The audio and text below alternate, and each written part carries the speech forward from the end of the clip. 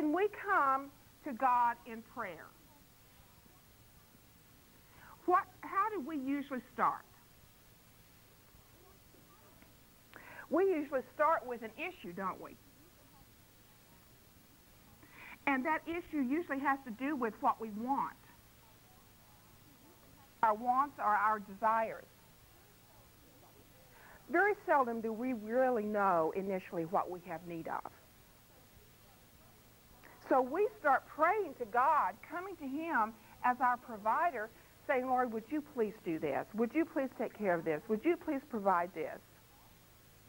But we offer to Him our prayers on the wings of wants and on the wings of desire.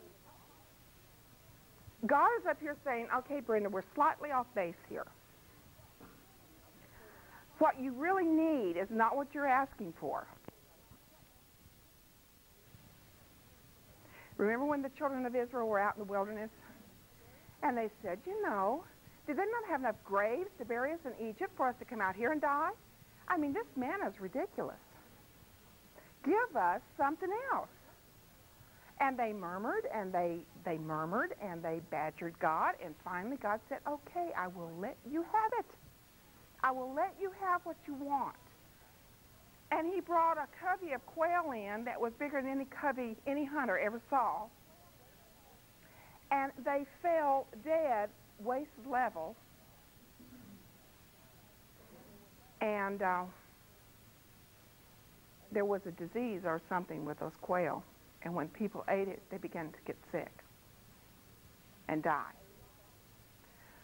God knew what they needed. They knew what they wanted. And He finally gave them what they wanted. And it was not what they needed at all. They needed manna. They just didn't know it. That's the way we are. So we start our prayer based upon our wants and the issues that we're dealing with. It comes up to God. And in Romans 8, verse 26 and 27, let's turn over there and look and see what the Holy Spirit, what His role is here. Romans 8, verse 26 and 27. The Spirit helps our weaknesses, for we don't know what we should pray for as we should. But the Spirit itself makes intercession for us with groanings which cannot be uttered. And He that searches the heart knows what is the mind of the Spirit. Who's He talking about here? He who searches the heart. Pardon me? God searches the heart. And He knows what is the mind of the Spirit. He is searching our hearts, not so He can get at our idea of what needs to be done. He is searching our hearts so that He can get at the mind of the Spirit and know what the Spirit is saying. This is what the real issue is. This is what needs to be done. He who searches the heart knows what is the mind of the Spirit, because the Spirit makes intercession for the saints how? According to God's will. The Holy Spirit is here in us. We're dealing with the issues and our wants because we don't have the vision to know otherwise oftentimes.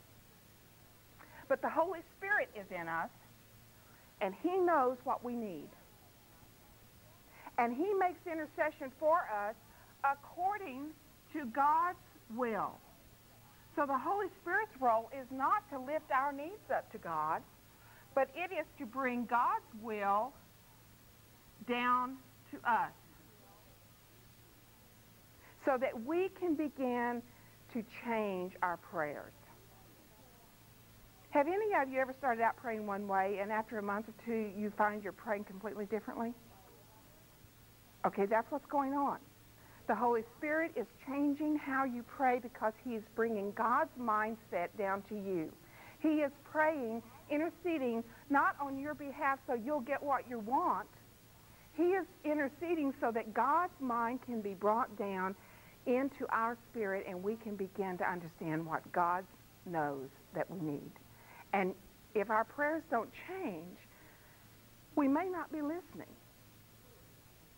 Prayers need to be fluid and not set and submit unless we know that God has given us that prayer to pray.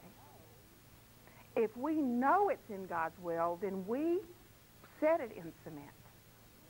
But until then, be open to the inner nudging of God's Spirit changing your prayer to get at the real issue, because the Holy Spirit will always go to the real issue. We hardly ever start with the real issue. Okay. Now, Christ sits up here, by the way, at the right hand of God, according to Hebrews 7:25. Hebrews 7:25. And he makes intercession for the saints. God is offering our issues up, Christ is offering our issues up to God. And the Holy Spirit is bringing God's issues down to man. It is a cycle, a wonderful cycle of intercession that the Trinity has provided for you and me to make our prayers prayers of growth and prayers of growing intimacy with God. Okay, let's turn over to the next page. Prayer engages spiritual combat. Prayer engages the spiritual realm. Now, this is going to be an important page.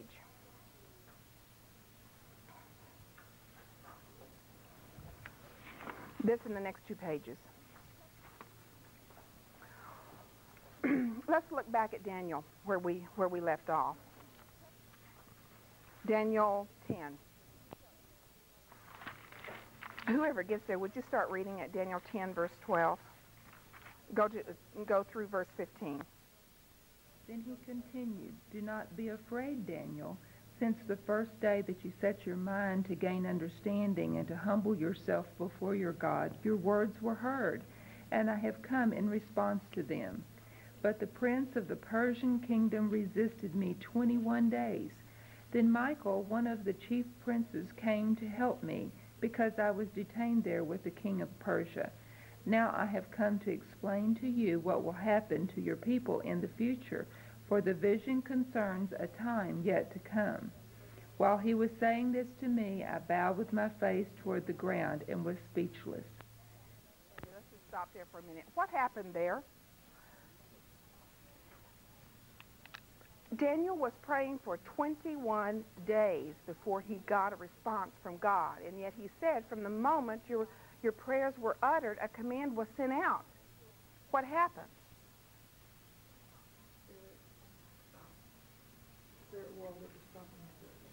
Okay, he ran into conflict with whom? Or one of Satan's henchmen, so to speak. The prince of Persia. Now you say, well, maybe that was, the prince of Persia.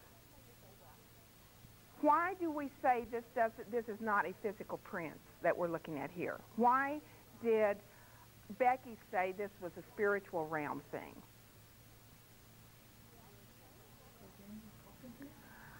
Well, the angel had the conflict, but we know that all an angel has to do is just touch a human and they're gone.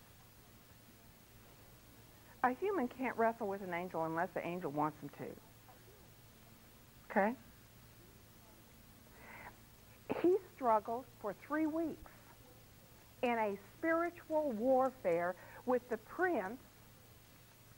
Remember Ephesians 6, verses 10 through 18? We wrestle not against flesh and blood, but against what?